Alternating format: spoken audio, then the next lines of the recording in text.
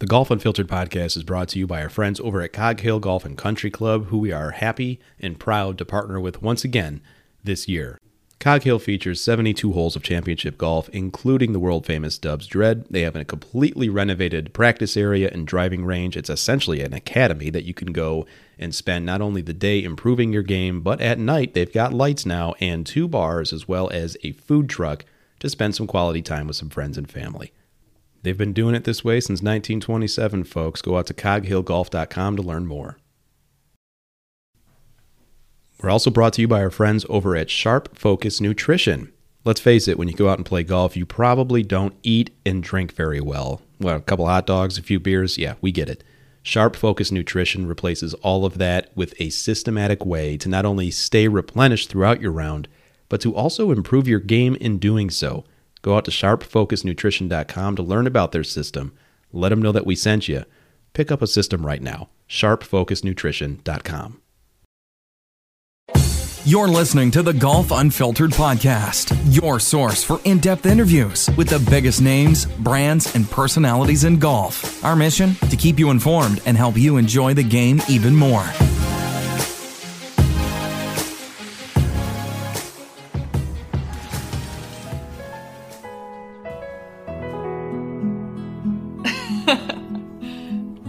All right, well, hello friends, and welcome back to the Golf Unfiltered mini-series, Memoirs from Magnolia Lane. My name is Nikki Dunnigan, and thank you so much for being here today. It is a beautiful day outside, well, at least here where I am, getting a little warmer.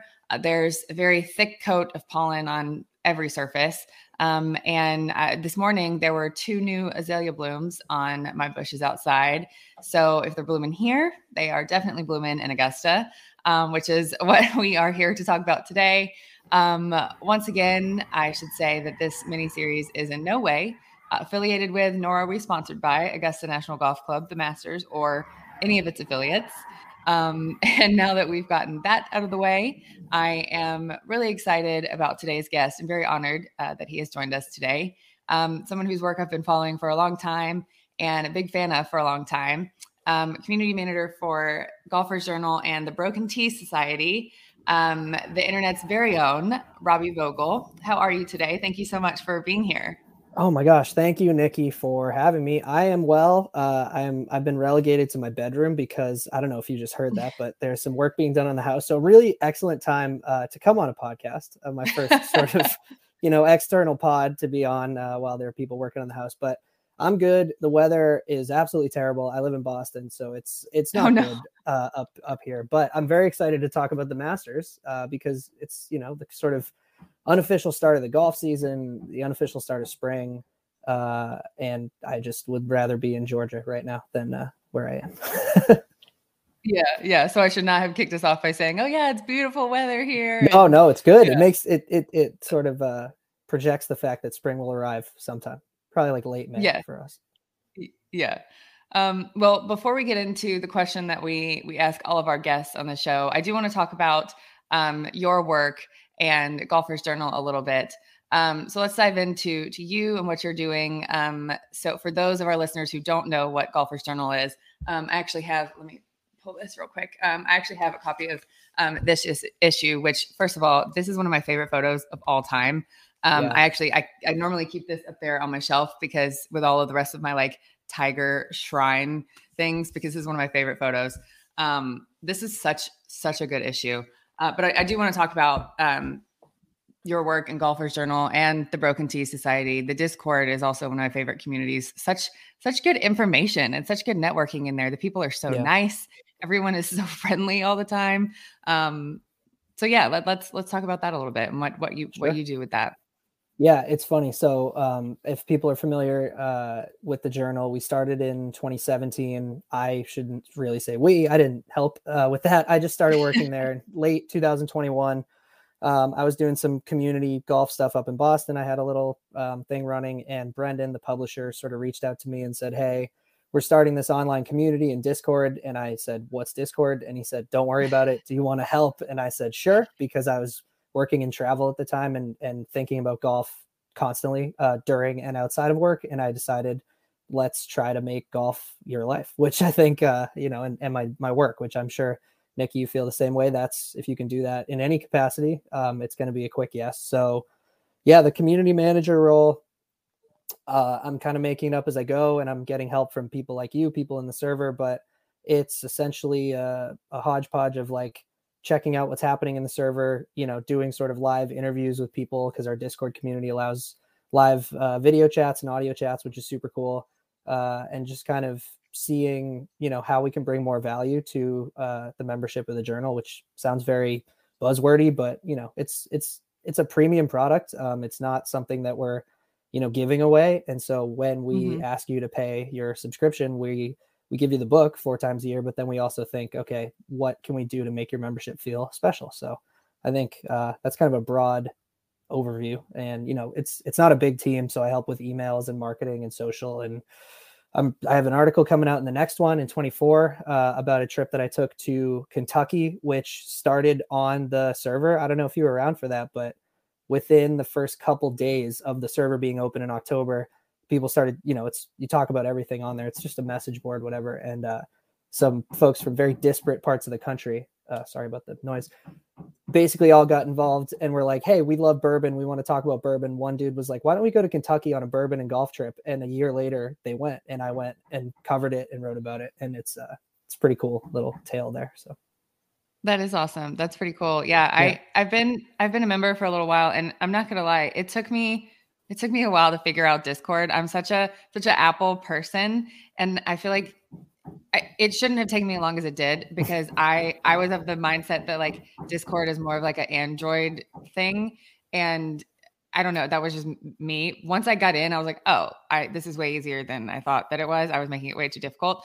But once I got in, I was like, man, I shouldn't have waited that long to get in here and actually like start having conversations with people, because like the second I started figuring it out and like seeing the different groups and the different communities of people, it was so like my mind was blown at just the advice from people. The parenting section alone, I was like, oh my gosh, man, yeah, like so many questions were answered immediately within the first like 3 threads that I have had for months on like, hey, what should I do if my kid is like, I don't know if he's left-handed or right-handed, and should I do this? Like, should I get him clubs right away? And like, I mean, instantly within the first like 3 comments, I was like, well, this would have saved me so much time.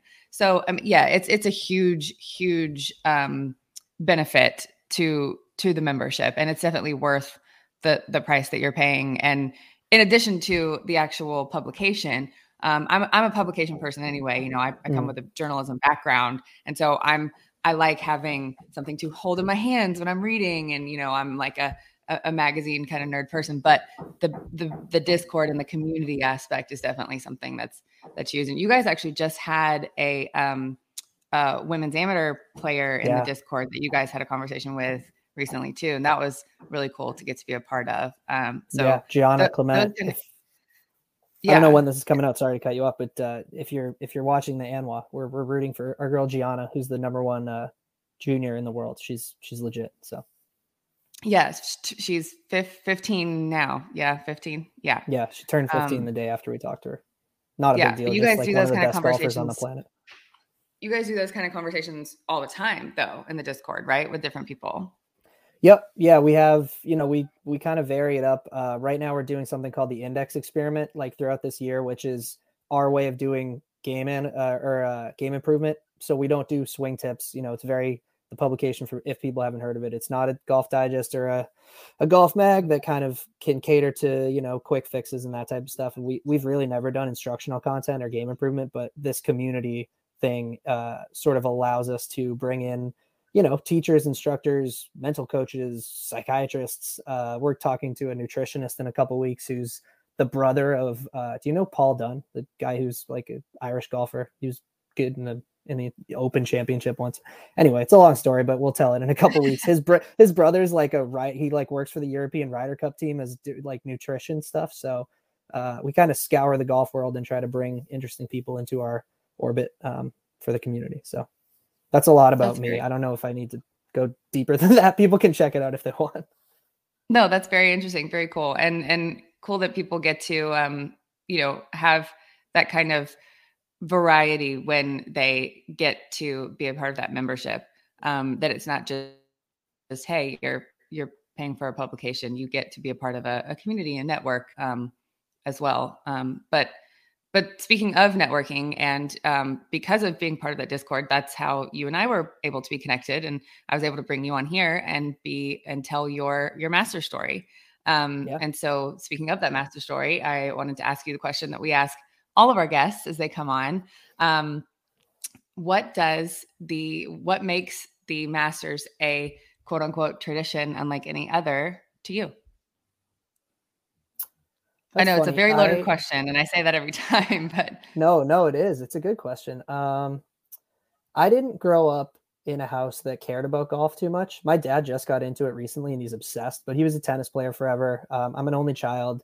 I played a bunch of sports growing up and like played golf recreationally, but never cared about it too much. So I really got into the game in college, and after college, because like team sports become harder to play after college. So the first Masters that I really like distinctly remember having a moment with was, this is a dumb story, but junior year of college, we had a huge party the night before. We lived in this big house in the basement. The basement was like the party area.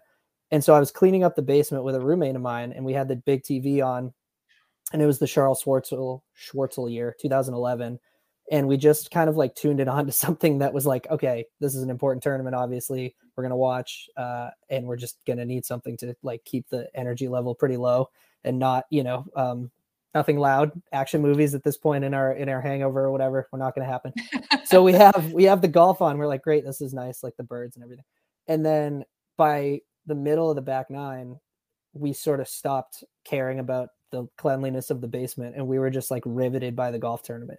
And I had never been someone who like sat down and watched a golf tournament before, but just ambient hearing that story being told and like sneaking in glances of it, I just sort of got like indoctrinated into the Masters that way and watched the whole tournament, the whole back nine, I guess, which is, as people say, the Masters doesn't start till the back nine on Sunday. But yeah, then I sort of fell deeply into the golf sphere in the next couple years, did some writing, various things. And, I'd always kept an eye on the majors and everything, but that, I don't know, whenever someone mentions the Masters, I always goes back to just watching Charles Schwartzel like make 6 birdies or whatever he did on the back nine. And it was, this beautiful spring day. And I don't know, that's like what comes to mind. That's such an interesting story. Like most people's story is like, oh, well, someone took me as a kid, or, oh, well, I got an autograph from Tiger Woods, or like, I don't think I've ever heard anyone say Charles Schwartzel. No, like, I can't even say his name. I keep mispronouncing it. Yeah. There's too many CH like, sounds.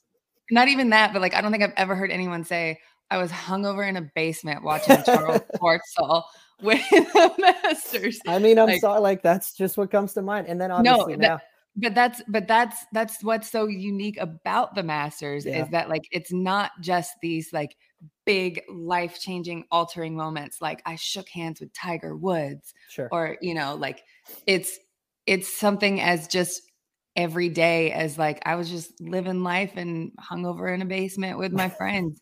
But the Masters is such a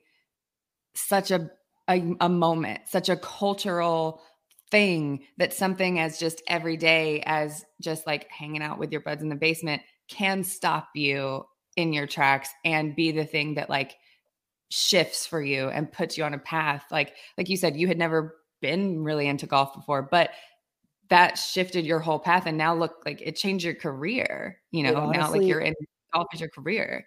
I've never thought about it like that, but like, I think that is a big part of why I started caring about, because like I love playing the game and I'm very competitive. So I enjoy, when team sports sort of fell off, I got back into playing it more. But yeah, that the idea that of like sitting down and watching a golf tournament was never a part of my weekends until good old Charles Schwartzel. Man, you owe it all to Charles Schwartzel on that hangover. I gotta give him props. Yeah. And really whatever alcohol you were drinking the night before too. Oh God. Natural Light, probably. Rubinoff had a lot to do with it. Yeah. Thanks to Natty Light and Charles. That's an article title right there. I owe it all to Natty Light and Charles Schwartz. Jesus Christ. I might get fired at this point. Oh man. Yeah. Oh, that's funny. Well, I'd love to hear. I know you have had the pleasure of attending the Masters before, so I would love to hear your experience of the time that you got to go and what that was like, and just the title of this is kind of Memoirs from Magnolia Lane. So, what were some of your memoirs and your memories from that time and your experience there? Yeah. I was lucky enough to go in 2018. We got a Tuesday practice round ticket. A friend of mine, we all did the lottery. A friend of mine won, got 4 tickets. And our good friend, my best man at my wedding, had just moved to Atlanta and just bought a house there. So it was kind of perfect timing. We were all at the age where we were all 28. So it was like some married, some not married. No one had any kids. We had jobs, but we were sort of still in the let's do fun things era of our life. So it was great. We should have, looking back on it, I was thinking about this today. We probably should have done this more, but we did get to go, took a week, flew down to Atlanta, played some golf, and then went out on Tuesday, drove out, early in the morning and got there kind of right when the gates open. And it just took the whole day to soak in the golf course. I mean, I don't exactly remember too much of who was playing, and I don't think we cared. We followed a few groups. We got to see most of the big names. But it was really just getting our feet under us and literally walking. The first thing I remember is sort of you get spit out after you go past the merch palace. You get spit out right on the first fairway, under the big scoreboard, and everything sort of locks into place in your, you get to marry what you've seen on TV, what you've seen on Google Maps, and now it's actually in front of you and around you and under your feet. And you're like, oh my gosh, okay, so I've seen this hole, but then now I know how far it is from that hole, from the first green to the second tee, and then how it curves down the corner, and then 2 green, 3 tee, 7 green, and 8 tee are in this weird pocket, this bowl kind of play. I don't know. It's very interesting to see it all at once instead of, moving from one to the next on TV or something like that. That's kind of my first memory was just sort of oh my gosh, it's all here. And you can see a lot of it from that first fairway.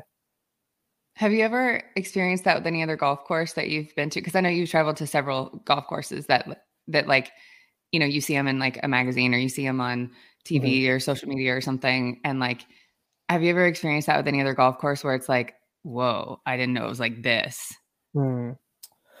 That's a good question. I haven't played too many places that are on TV or whatever. We got to travel to Cabot Links. That's a 14-hour drive for us that we've done a couple times. And I'm the type who researches everything about a course and knows what it looks like as much as I can before I go. But still, yeah, that idea of stepping onto the property and looking out, and when you come around the pro shop at Cabot and you're on the putting green of the links course, the whole thing stretches out in front of you and you can see the ocean and stuff. That's a similar reveal.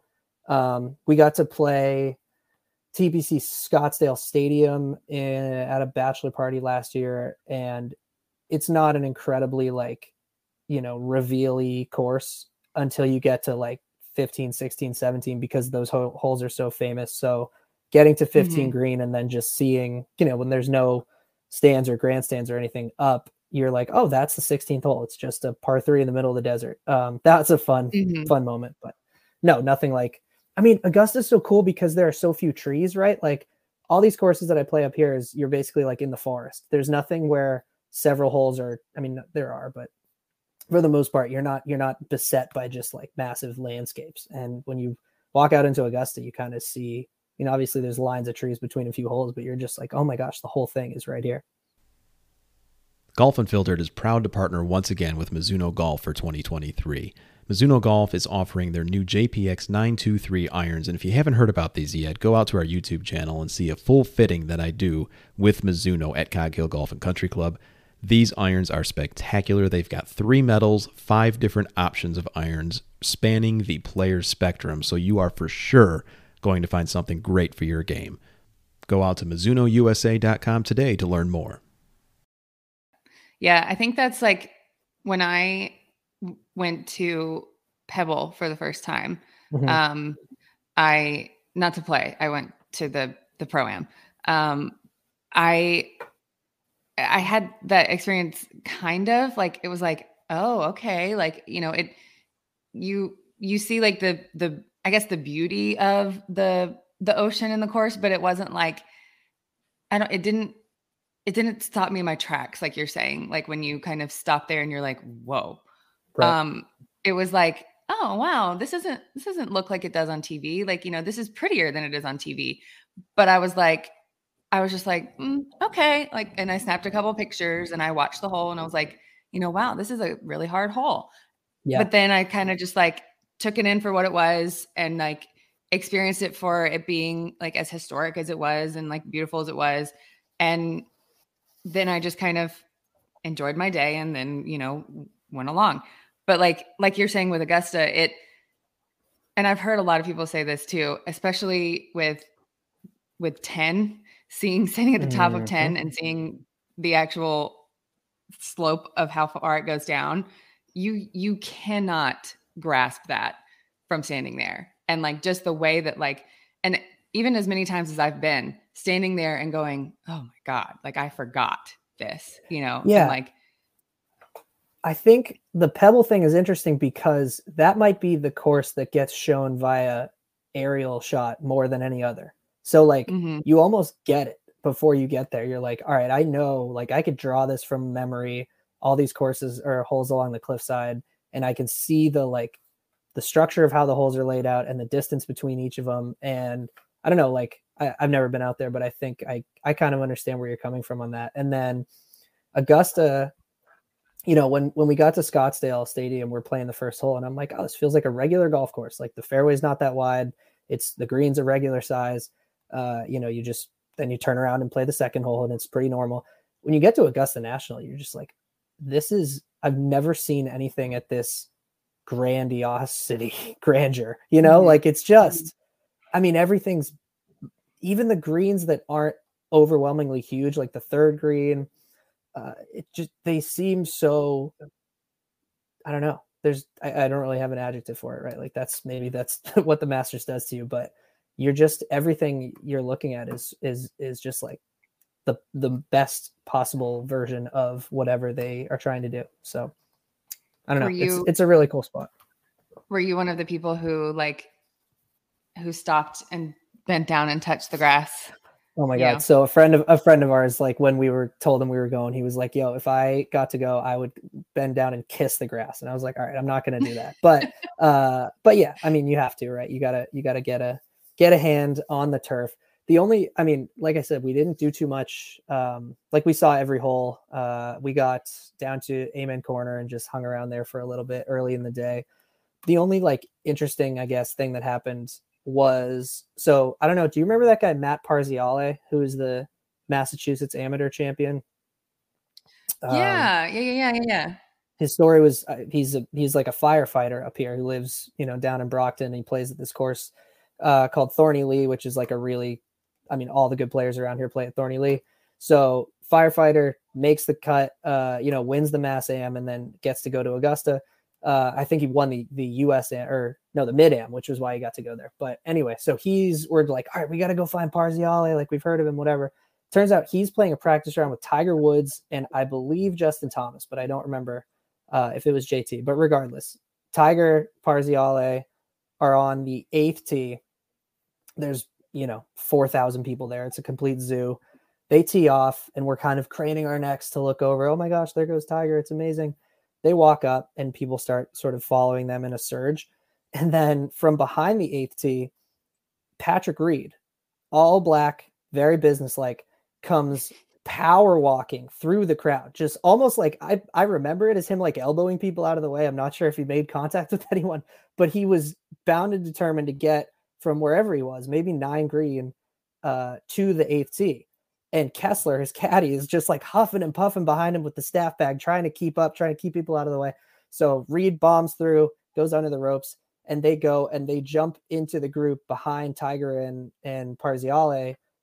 I'm imagining just so that Reed could get, because he wasn't, this super well known at this point, or he had been Captain America in 2014, whatever, but he hadn't won the Masters until this year. So I'm wondering if he was doing that to get sort of the idea, the feeling of playing in front of this huge crowd. But I don't know. It was just funny to watch like professional golfer just sort of bullying his way into a tee box and doing whatever he was doing out there that day.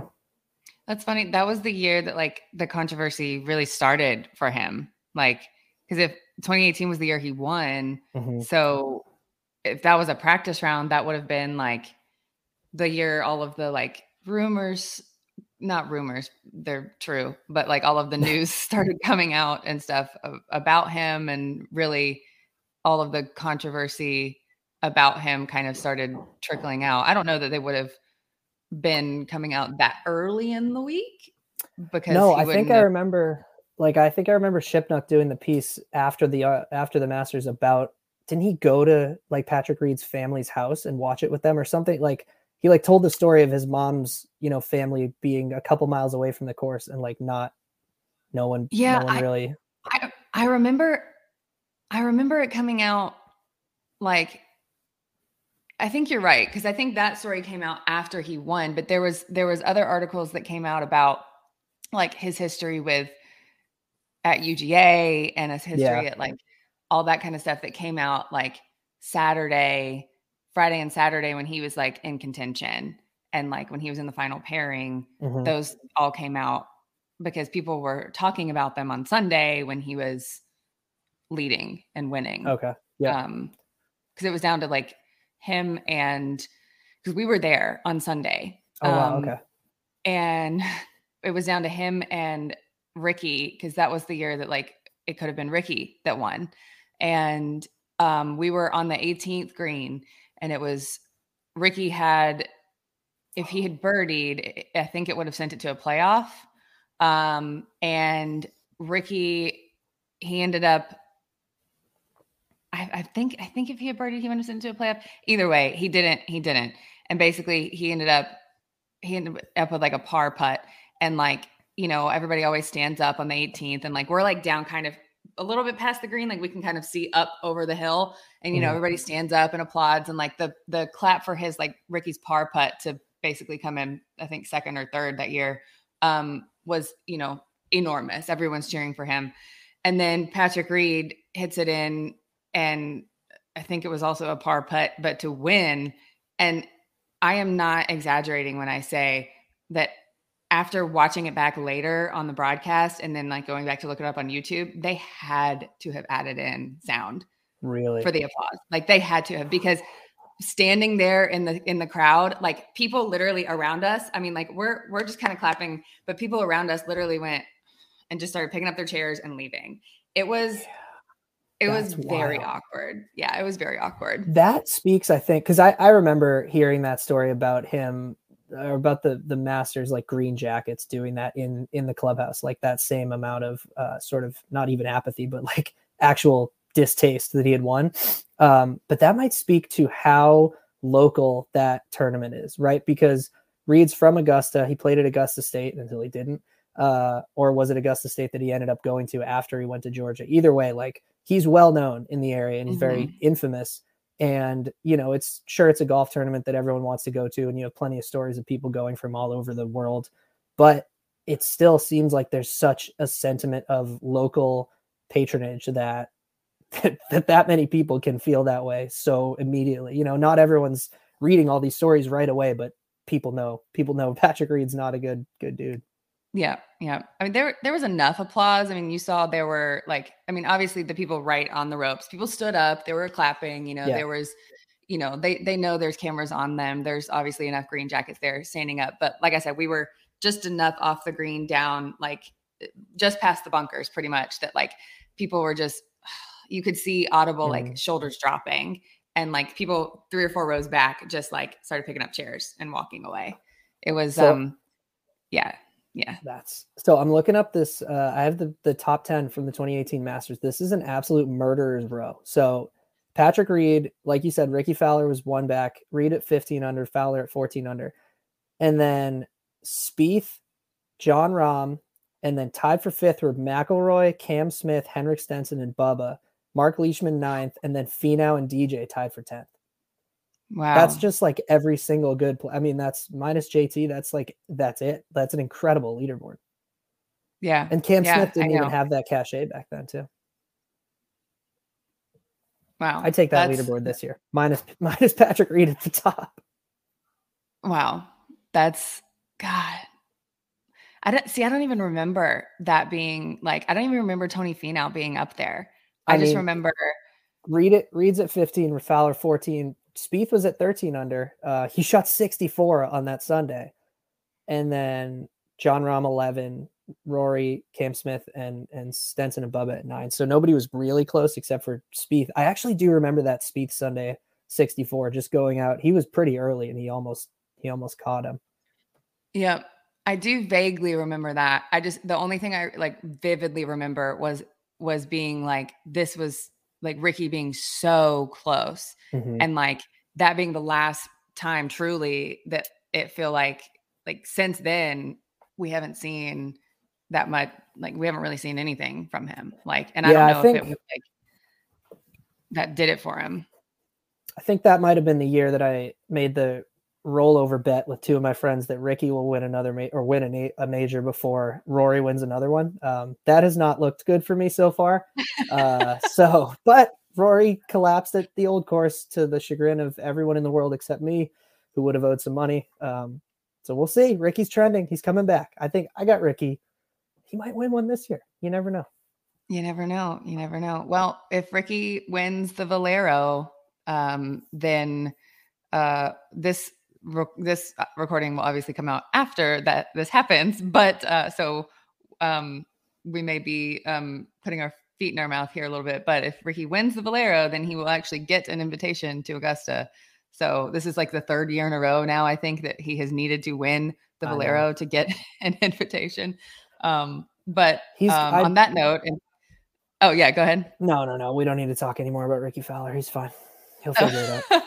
I was just going to say on that note, and talking about picks and who we think is going to win, I want to do a couple rapid fire questions as we wrap up here. So we'll start with the first one. Who do you think is your pick? Who is going to be your pick for 2023? Man, it's so hard not to say Scotty Scheffler, but yeah, it is. Or John Rahm. I'm the type of person whose March Madness bracket is a complete sea of double digits, which never works, but it's fun. So, I mean, why not? I'm going to say, man, I have futures bets on so many people that I don't even remember who I actually think is going to win. I'll say Tyrrell Hatton. What? Okay. That is so okay. He's like 55 to 1. He's I feel like the Masters scoreboard, even on TV, is one that you can just picture certain people's names on, you know, like it's a different colorway and like it just looks different than every other scoreboard that you see on TV. And so Hideki's always up there for me. Like I can always picture Matsuyama, Oosthuizen, I can always picture up there for whatever reason. And I haven't done any research, but I think Hatton is up there pretty frequently. I can look up his Masters record, but that's my pick. I don't hate it. I mean, especially after seeing him play the way he did on Sunday at the Players. I mean, that Sunday round was insane. And honestly, like you said, if Scotty's not in the field, like, I mean, Hatton he's running away with it, but Augusta's a different beast. It's not Sawgrass. Like, no, it's true. It's very much not Sawgrass. There's also rain in the forecast. So interesting. That makes a difference. That bodes well for Rory McIlroy, honestly. That's exactly the name I was about to say. I every year I put him in my Masters pool, and then every year at the last second I take him out. And then every year he puts in some sort of backdoor top 5, and then I regret taking him out. But this year I'm going Rory.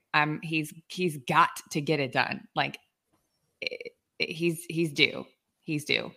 And I don't know. I think it's time. I think it's time. I'm going Rory this year. Okay. I think he'll win one eventually here. So yeah, why not this year? I also just looked up Hatton's record. He's not good at Augusta. So I don't know exactly what I was thinking, but I don't know. I could pick, maybe he's only good on Thursday and Friday when I watch a lot of it because I'm not doing anything with the family, but either way, we'll see. You can't go wrong. It's Augusta. Yeah. We went to a practice round last year, total side note. And I saw him, and Hovland, and who else was with him? It might've been Paul Casey and Matt Kuchar, when they were skipping balls across the green on 16. I actually have a pretty cool picture of them, all four hitting it across the water at the same time. And he didn't even come close to skipping it in the water. I mean, he immediately chucked it straight down into the water and he got so mad. It was very funny. All right. Next rapid fire question. Favorite hole at Augusta? Gosh, sorry. The winner answer was not rapid fire. My favorite hole is number 8. Number 8. Okay. Wow. That's rapid fire. Yeah. I love the mounding around the green. I don't love the fairway bunker. I think it could actually be a cooler hole if it didn't have that fairway bunker, but the green is unlike anything else there. And it's interesting that it doesn't have any bunkers around the green, and it's hard to build an uphill par 5. That's cool. But I think, Mackenzie was good at his job, so he did that. That's a good one. And that's a hole that not a lot of people say. I think the green is, I think your answer is probably similar to mine. And the reason why I say 5, because of all of the bumpy bumps around the green, it's such a hard hole, but it's so fun to watch, and it's so fun to watch people attempt. It's a good one. It's not always a hole that I actually go sit on, but it's a fun hole to actually watch. It's cool. Yeah. I mean, 8 is fun. It's the same idea as 11, where you can bail as far right as you want, but then it gets really tricky to get the ball to a certain pin. And those sort of shoulders of the green that, roll back throughout the whole green just present a bunch of different interesting ways to play it. I don't think I see a lot of people putt it over them. You can bump it into the mound. You can flop it over. You can use, if you're short against one mound, you can go up the other mound and have it come back. It's, I don't know, very, very pinball-like in that way. Yeah. If I'm there in person, I don't think I won't sit and watch on those 2 holes a lot, but if I'm watching on the broadcast, or if I'm not doing work and watching on masters.com on Thursday and Friday, I will have one of those 2 holes up or something on. All right. Favorite Masters winner you've been alive to see? Maybe Charles Schwartzel, probably. My boy, Charles. No, that's a good question. So I actually will say Hideki, because I would take Hideki. I was the same way with you, where I would take him in every single Masters pool and bet on him to win. And then the one year I didn't, I was like, you know what? He's broken my heart too many times. He can't get it done. He can't putt. The one year I don't take him, there's a rain delay. He starts firing absolute darts to kick in, and he doesn't need to putt, and he makes putts. He makes the birdies, and he wins the tournament. And I don't spend a lot of time paying attention to the way that golf is viewed in Japan and how kind of what that did for the game. But I have read enough to know that it was a pretty big deal. And having even just watched Hideki play at TBC Boston a few times and seeing he has his own personal media team that follows him around, the fact he has the whole country on his shoulders in a lot of ways, especially in golf, and to see him get it done was really super cool. Yeah. When his caddy bowed at that flag, I fully cried. Actual tears came out of my eyeballs. That was special. Biggest heartbreak you've been alive to see, whether it's a loss or a shot, a specific shot, or. I mean, Jordan dumping his entire future golf career into Rays Creek. That was when I was watching at a friend's apartment. A couple people there. One of the guys went down to grab the delivery food that has just been delivered. It's like a 3-floor walk up. And he heard us. He told us when he was coming back up, we're just screaming because at that point, Jordan goes in the creek, he drops the ball, he goes in the creek again. And by the time he gets back up, everyone's devastated. Like the whole entire, the tournament is on its ear. And my friend missed it by going to get Chinese food or whatever it was. So, oh my God. Yeah, that was a bad one. I think either, I don't know. It's a toss up for me. I think either that Ricky moment, like him losing because of him being so close, like, or actually, and I know he's not a very popular person right now because he just went to live, but when the year after Sergio won, when he hit like, what was it, like 10 balls in the water on 15, like God, yeah. on the same hole that like the year before was the very hole that made it to where he actually won at Eagle on, and he actually made it. And then next year he hit like, what was it? He got like what was it? He got shot an 8 on that hole or a 10? Was it a 10? No, I think he might have made a 10. He shot, it was terrible. He hit 3 balls in the water from that little drop zone, like down bottom, or I don't know if it was a drop zone or where he laid up to, but yeah, he would just hit that same low like nipper and it would just like check and rip back into the water. Yep. Oh man. Yeah. That was so bad. Yeah. That one was rough. But knowing that it was the exact same hole that like the year before was the reason why he won the whole tournament. Yeah, that was rough. Yeah. All right. Final rapid fire question: pimento cheese or egg salad? Pimento cheese 100% of the time. Although I did just recently have egg salad for the first time in quite a long time, and it's fine. But no, the pimento cheese. And if you want to extra get some extra flavor in there, you put it on top of the pulled pork. You kind of make a mash. Oh, that's interesting. Yeah. From my one day there, I have a lot of expert opinions. Yeah, that's interesting. I've heard a lot of different like variations of people doing different concoctions. I just heard recently someone saying doing like getting an egg salad and a pimento cheese and like splitting them and putting them together so you have like the two. To me, that would be too much mush. That's a lot of mayonnaise. Yeah. Yeah. But a lot of mayonnaise. But I actually have never even considered doing the pimento cheese and on the barbecue. That is extremely interesting. Oh yeah, barbecue. That's what it is. So yeah, here is how big of a nerd I am. In the lead up to our one time that we got to go, I like researched the concessions. And I found, I'm not sure if they still do this or if this is even a big secret or whatever, but do you know what the Stand 12 drink is? Absolutely. Yes. Okay, good. Yes.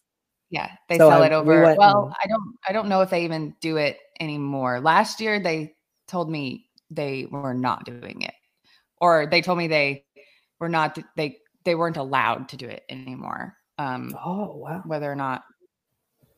So I don't know if that's like a continuing thing or if it was just that day or if just that one girl didn't want to do it. I don't know. But yes, the Stand 12 is very popular. Very popular. Okay, good. Yeah, I felt proud because we bombed down to Amen Corner and I ordered one and the guy was like, "Oh, your first one today?" And I was like, "Man, I'm a nerd, but that's great."